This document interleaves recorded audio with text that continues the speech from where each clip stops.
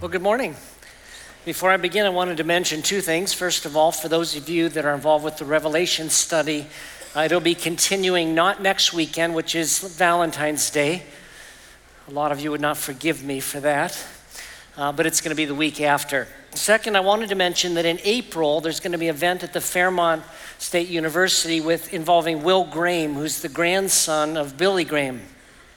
They're putting on what's called a Mountain State celebration, but it's kind of a modern version of the crusade that his father used to do. And part of what's involved with all of that is they're providing training for local churches in terms of sharing our faith. It's called a Christian Life and Witness course, and they're offering it at different churches across the state of West Virginia, and we're one of the churches that's providing that training. It's a 3-week course. It takes place on Monday nights. Here it's going to be February 17th, 24th, and March 2nd. So it's a week from this coming Monday will be the first one. 3 weeks in a row, about 2 hours long each of the trainings. And this is for any of you that have an interest in just learning to be more effective in living out and communicating your faith. Also from those who attend this, I think they're hoping that some of you will participate in the celebration itself as people respond to the gospel message. You'll have the privilege of leading people to faith in Christ. So if you're interested to know more about that course, as you're leaving, there'll be some of these flyers that'll be on little tables in the back. You don't have to go, by the way, all 3 weeks here if you're going to have to miss one of the weeks. There are other churches doing it on other nights of the week. And so you can do the first week here and the second week over here or whatever. And those churches are also listed on this brochure. Some time ago, I went down to Central America, and while I was there, I went with some Honduran friends to the town of Copan. Copan is a town that's located about 5 miles from the Guatemala border, and it's known for its Mayan ruins.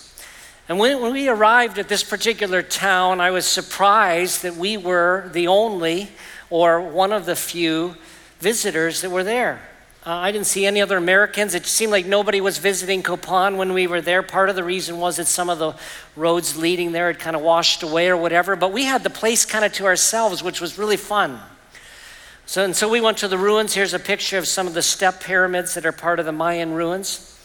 And while we were there were archaeologists who were doing a dig underneath one of these step pyramids. They were 7 civilizations down and digging up various things. Well, because no one was around really, we didn't have a tour guide, so we could walk wherever we wanted. And I was walking around the back of one of these step pyramids, and I saw something that kind of startled me. I saw a head on one of the hills. And I walked over to it, and turns out it was a stone head that was moss covered, and I realized I had discovered something that the archaeologists had not discovered yet. And the first thought that occurred to me is, I want to bring this home, But I thought 2 reasons I didn't want to. One is it was kind of big. It was a little smaller than a bowling ball, but it's heavy, But second, I thought if they opened up my suitcase, I'd probably end up in a prison somewhere. So I left it right where it was. But later, as I thought about it, I was glad I didn't bring it home. Because I was to discover that this was likely the head of one of their deified rulers. In other words, it was an idol. They believed in worshiping their rulers. And I realized I'd be bringing this thing back into my home. And there's just something about that was just a little bothersome to me.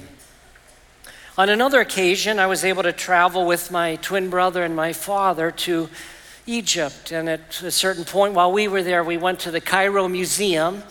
And at the museum at the time, they had the treasures of King Tut, the boy king who died.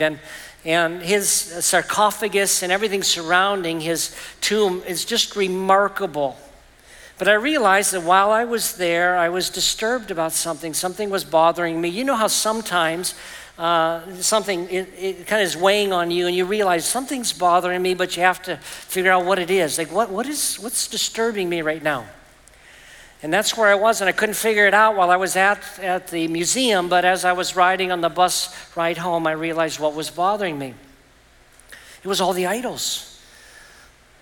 King Tut had been so afraid of death And he was surrounded in his burial chamber with hundreds of these gods or images of gods that he worshiped. And yet the sad thing was, from my perspective, none of them could save. I mean, these are two civilizations that put their trust in a God that could not save them. You see, the object of our faith really matters. Our faith is only as good as the thing in which it's placed. And if our faith is not in a true God, if our God is a man, for example, he's not going to be able to help us. If our God is a beetle or the sun, they're not going to be able to help us. King David wrote about the idols of his day. In Psalm 15, he wrote, "Their idols are silver and gold made by human hands. They have mouths but cannot speak, eyes but cannot see. They have ears but cannot hear, noses but cannot smell. They have hands but cannot feel, feet but cannot walk. They cannot make a sound with their throats." Then he adds this, "Those who make them are just like them, as are all who trust in them." These idols that were made by human hands, they had eyes, but they couldn't see. The gods couldn't see out of the eyes. They had ears, but they couldn't hear. And those who crafted them, David was saying, are kind of blind. It doesn't occur to them that they have crafted something with their own hands that they are now bowing down before. Now, my purpose here this morning is not to put down any other religions or any other gods, but I think it does matter if the object of our trust is really God, if he's really divine. Jesus talked to the woman at the well. He said, those who worship God must worship him in spirit and in truth. Now, I love the God that we worship as he's recorded in the pages of the Bible. I'm amazed when I see what God is like, a God that we can actually get to know despite the fact that he's so amazing. Today I want to continue this series we've been doing called The More You Know. It's a series about what God's like as revealed through the pages of the Bible. First week of the series I talked about the existence of God and why I believe God exists, that our faith is not a blind faith. We have reasons for why we believe what we do. And then we began looking at some of the qualities or attributes of God. That God is love and we can experience his love. God is holy, which encompasses the fact he's righteous and pure, sinless and just. All those come under holy. And then I talked last week about the fact that God is omnipotent, he's omnipresent, and he's omniscient. He knows all things, he's all powerful, and he's everywhere. He is not everything. Everything is not God, but he is everywhere. But today I want to look at an attribute of God that's a little bit hard to get a handle on. It's one of those attributes, though, that sets apart the God of the Bible from the other gods that I've even talked about this morning. The eternality of God, the gods of the past. For example, you think of the Roman gods or the Greek gods. They're the gods that people worshiped in the past, but they're not worshiped anymore. But our God is an eternal God without beginning or end. The problem with this, from a human perspective, is that it's just hard to wrap our hands around the idea of anything being eternal. I mean, you think for a moment, if you look around at anything in this room or anything outside this room, but if you look at anything, there's not a thing you can look at that has always existed. Is there anything you can look at that's eternal? I mean, just look around you. Is anything eternal? Is there a single thing? Even the sun, is it eternal? Was it eternal? No, it was created at a point in time. We don't know anything in our existence that didn't have a beginning. And so you talk about a God that doesn't have a beginning, and it's like, I just can't, I don't know what to do with that. Now, there is one thing that you can look at, and only one thing that doesn't have an end. Any of you know what it is? There's one thing that's going to last forever. Any idea what it is? And there was silence. Well, his word, but I would say that that's not something you can look at. I mean, it is. God's word is eternal, but I'd call it not physical. Although, I mean, the Bible is, but it won't endure. The Bible won't, but the word of God will. It's people. We've been created with an eternal soul. We've been created in the image of God. But everything else that you think of This building 14 years ago did not exist. It had a moment of time in which it came into being. 61 years ago, I did not exist except maybe in the mind of my parents. And then I was born. And so we mark time in terms of when something was created or born or whatever. But when you come to God, he didn't have a beginning. And he won't have an end either. And the Bible begins with this idea of the eternality of God in the first few words. I talked about the first week, Genesis 1:1. In the beginning, God created the heavens and the earth. When the beginning was just beginning, God was already there. He was already standing there at the very beginning. And Jesus was with him. So was the Holy Spirit. John, who was one of Jesus' closest friends, one of his disciples, the youngest of the disciples, walked with Jesus for 3 years. And after observing his life, hearing everything he said, watching everything he ever did, he concluded he was indeed God. He begins his gospel in this way: in the beginning was the Word. It already was. In the beginning was the Word. It's a reference to Jesus as God's final communication with humanity. In the beginning was the Word, and the Word was with God, and the Word was God. He was with God in the beginning. All things were created through him. Apart from him, not one thing was created that has been created. Life was in him, and that life was the light of men. If you're looking for life, real life, spiritual life, if you're looking for light, it's found in Jesus. But why do we care about the eternality of God? So it's kind of an interesting concept, but why does it matter to us? Why do we care that God is eternal? Well, because he alone has the proper perspective of everything. As the expression goes, he alone has been around the block. You know, we don't have that benefit. We have the benefit of being here and now, born within a particular context in which we're raised. We have a perception of things based on where we are in the here and now. But God has always existed. And so my takeaway this morning is this: because God is eternal, he knows what he's doing. It comes down to whether or not we will learn to trust God and realize you really do know what's best, because you've been there. From eternity past to eternity future, you've been here. Now our perspective, again, by way of contrast, is quite limited. Let me give you 2 illustrations of this, and I think both may be familiar to you. The first one, I don't know who came up with this, but you imagine a scene where you got 5 guys that are blindfolded, and they're placed at the side of or on top of or around an elephant. And let's just assume they've never seen an elephant before. And with the blindfold on, they are supposed to describe what it is. Tell everybody what it is. And depending on where you are in the animal, you come up with a different answer. The guy that's standing there at the tail says it's a rope. This is a rope. Guy who's kind of climbing up there on the ladder, he might think that it's either a wall or the one that's up by the ears. Especially if it was flapping, he might think it's a fan. The person who's grabbing the leg there thinks it's a tree trunk, maybe. It feels like a tree trunk. Whoever grabs the tusk might think that it's a spear of some kind. If you're grabbing the nose, the trunk, you're going to think it's a hose. They all have a very limited perspective because they don't see the whole picture. That's the point. We don't see the whole picture, but our God does. I saw a follow-up illustration of this that I thought was kind of cute. It's got the same guys trying to figure out what it is, and then you got Jesus over on the right-hand side there with his hand up, and he says, it's an elephant. It's like, guys, it's an elephant. He's the one that sees the whole perspective of this thing, but we don't. Another illustration is that of this rope that extends off the end of both sides of this stage. It represents eternity. It goes that way, and of course with eternity, it goes on forever in both directions. Our place in the rope is right here.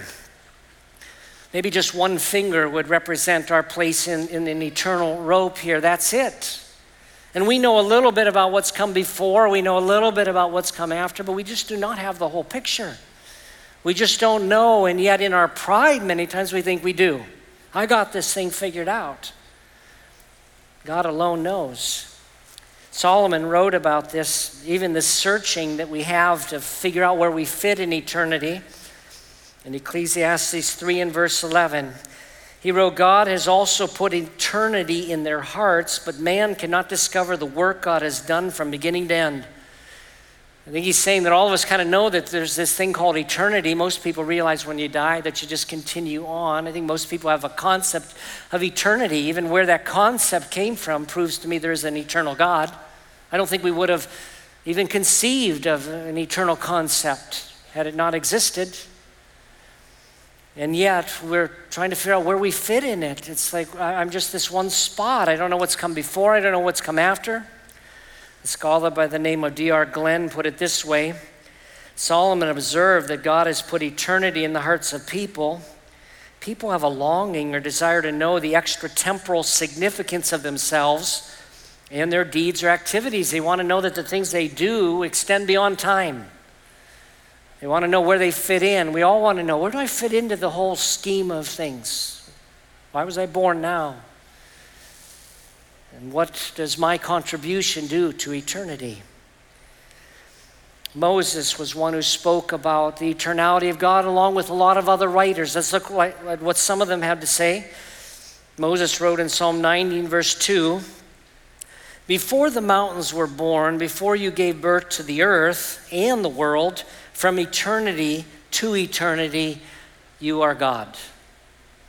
You understood before the mountains, before the earth, before eternity, before anything it was, from eternity to eternity, eternity past, eternity future, you are God. Moses, of course, was the guy that asked God his name, and his very name implies this eternality. His name, Yahweh, I am that I am, the self-existent one, the one who did not have a beginning, the one who created everything but was not himself created, and yet we're so proud sometimes to think we know something. Again, I think because God is eternal, he knows what he's doing. In 1 Chronicles 29:10, we read the words of David. We read, David then praised the Lord in the sight of all the assembly. David said, may you be praised, Lord God of our father Israel, from eternity to eternity. That was his heartbeat, his wish that God would be worshiped from eternity past to eternity future, and that's exactly what did happen, and it's exactly what will happen. Isaiah the prophet spoke about the eternality of God, and he gave a practical application for us, something that would be a great comfort, a good verse to memorize, or verses to memorize. Isaiah 26, 3 and 4. He said, you will keep the mind that is dependent on you in perfect peace, for it's trusting in you. Trust in the Lord forever, because in Yah, the Lord, is an everlasting rock. Yah is the shortened name for the Hebrew name for God, Yahweh. Translated in most Bibles, Lord. Our ability to be in peace, our ability to not walk in anxiety and fear all the time has everything to do with what we're standing on, the foundation upon which we're standing. If our foundation is the stuff of this world, we're going to, I think, be in trouble. We're going to be battered around like the waves of the sea. But if our foundation is the eternal rock, he says, well, that person is dependent on God. That is the person who will experience peace in his or her life. It's a tremendous application to this idea. Jeremiah, the prophet, wrote in Jeremiah 10:10, but Yahweh's the true God. He's the living God and eternal King, God who's going to reign forever and ever. This truth is repeated all over in the pages of the Bible. Even the Babylonian king, who was pagan, acknowledged this truth about God in Daniel chapter 4 and verse 3. He said, how great are God's miracles and how mighty his wonders. His kingdom is an eternal kingdom, and his dominion is from generation to generation. That's a big deal for someone like Nebuchadnezzar to say, because in his day he was it. There was no more powerful person on earth than Nebuchadnezzar in his day. The whole world was under his rule. And then God humbled him, and from his place of humility, he said, you're the only eternal king. I surrender. And he acknowledged God. And then one last reference in the New Testament, and again, there are many more out there, but these are ones I selected. Paul wrote to his son in the faith, Timothy, in 1 Timothy chapter 1 and verse 17. Now to the King eternal, immortal, invisible, the only God, be honor and glory forever and ever. Amen. He's a king. He's an eternal king. He's eternal by himself, but also an eternal king. He is immortal. He's not like we are. He is invisible. He's the only God, and therefore he's worthy of honor, glory forever and ever. Now, I realize that to suggest here today that the God that's recorded in the pages of the Bible is the only God, I know that in a pluralistic culture like ours is kind of offensive. But I'm convinced that the truth matters. I'm convinced that the God of the Bible is the true God. And part of the reason I'm convinced that's the case is because he's not a God we would have created. Do you want to know what gods we would create as people if we were creating gods? We would create the gods of the Romans and the Greeks. Very flawed gods. Very human gods, aren't they? I mean, you think of the stories of some of these gods. They said, those are the gods that a person would create. Yeah, a God in their own image. Of course, we'd create something that we're familiar with, something we know. We wouldn't even conceive of a God who was absolutely sinless or perfect because we'd never seen it again. And then I look at the God of the Bible. If we were creating gods, we would create gods after the animals that impress us. Might have a lion god. Might have a dung beetle as a god. You might worship the sun because it's so impressive. Even one of the pharaohs, though, in history records that he determined that the sun was not God. It's recorded in history. He watched that the sun took the same path every day. He said, that's kind of like a hired hand. It looks like somebody's telling it to do that. It's not free. If God were the sun, it'd be free. It could do whatever it wanted. It's stuck. He concluded that. He concluded that a small cloud could dim the brightness of the sun. That can't be God. He began to order his people to start worshiping the God who created the sun. That's the true God. But I'm just saying that people that would create gods would create them in these ways. I look at the God of the Bible. Who would conceive of such a God who is the eternal judge, the God before whom we have to submit ourselves, who is perfect and has this standard that we can't even live up to? We would not create a God like that. We need to create a God, or would want to create a God who would be nice to us and very understanding of all our humanity, which our God is understanding. Don't get me wrong there. But it really matters that our trust be placed in a true God. What are some applications to this idea of the eternality of God as well as his other attributes? Well, let me give you a few. I encourage you to select one to apply to your life. One of them is just worship. I think God alone is worthy of worship. Those who worship God do so in spirit and in truth. He's so infinitely greater than we can imagine. He alone is worthy of our worship. And by the way, we don't worship God because he has an ego problem. It's like, well, why does God require worship? It's not for his sake, it's for ours. Those of you that have a relationship with God through faith in Christ, you know what it is to worship, and you realize what it does to your heart and soul and spirit. It elevates you, elevates me. It gets our eyes off of all this. And for a few minutes, our eyes are turned on God, and we remember there's more to this life. There's a God, there's a future, there's goodness. It's about us. And no worship, by the way, that we could ever give would be worthy of how great he is. He's just greater than our ability to even measure his worthiness. And so let's learn to worship him as we see him more clearly. Second application is that we can trust what God says is good and right and true.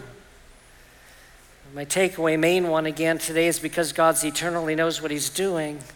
I just think more and more we live in a society where people don't trust what's written in what I believe is the Word of God in the Bible. And we have our own opinions about morals and values and ideas and what we think we know. it all changes all the time. But as I look at the pages of the Bible, I say that's the Word of God there. And that's where I want to understand what God is like, and I trust Him. He knows what He's talking about. He's been around the block. And this is true, by the way, of both the Old and New Testaments. There's a lot of effort these days to say the Old Testament doesn't apply to us anymore. It does. We're not under the Old Testament law, don't get me wrong. We're not going to start sacrificing animals. But from my perspective, the moral laws of the Old Testament law still apply. The ceremonial laws do not. We don't have to worry about our clothing and stuff like that, or whether we can eat bacon. Those don't apply anymore. Those are ceremonial laws. But the moral laws continue. So you think of the 10 Commandments. Don't lie. Is that still relevant? Yeah, I guess it is. Don't commit adultery. Is that still relevant? I think it is. Obey your parents. Yes, I think it is. The moral laws apply. And as we read the Bible, we see what God is about. And we say, okay, what you say is right, regardless of what others say.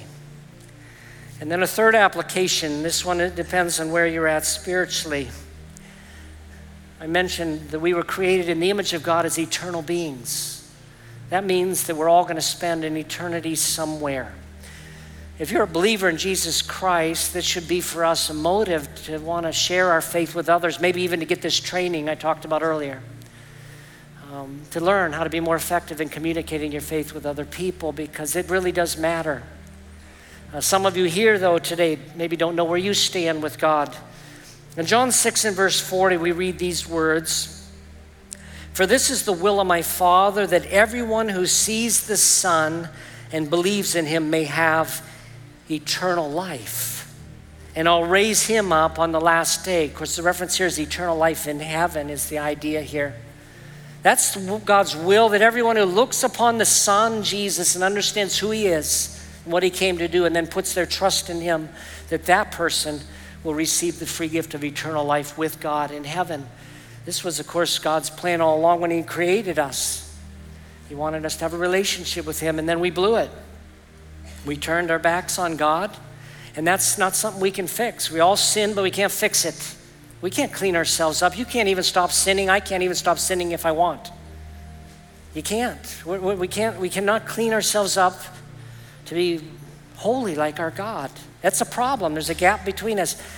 Jesus came to fill the gap, born in a unique way because He needed to be sinless, the Son of God and God the Son, but also a man. He'd live a sinless life so that He could go on a cross, so that He could die in our place and for the things we've done wrong. The justice of God requires that wrongdoing be penalized, punished. Jesus took the punishment for us, and He died and was buried, but when He rose again from the dead, it proved that God accepted the payment on our behalf. And we receive this forgiveness of sins when we put our trust in Jesus to be our Savior. The most famous verse in the Bible, God so loved the world, He gave His only Son. Whoever believes in Him will not perish. And the word perish there has the idea of suffering eternal ruin. Will not perish, but rather will have eternal life. Have you put your trust in Jesus? Most do it through a prayer, a simple prayer. I know I blow it. I know I sin. I can't fix it. That's why I need a Savior, a deliverer. And today I want to put my trust in Jesus. I want your death and resurrection to count for me, because you paid the debt for me so I could be forgiven. I trust you now with my eternal destiny. And if you've never done that, I encourage you to do that today. Go ahead and stand and sing along with us. 'Cause I've seen you move the mountains, and I believe I'll see you do it again. You made a way where there was no way, and I believe I'll see you do it again. I've seen you move the mountains, and I believe I'll see you do it again. You made a way where there was no way. I see you do it again. I've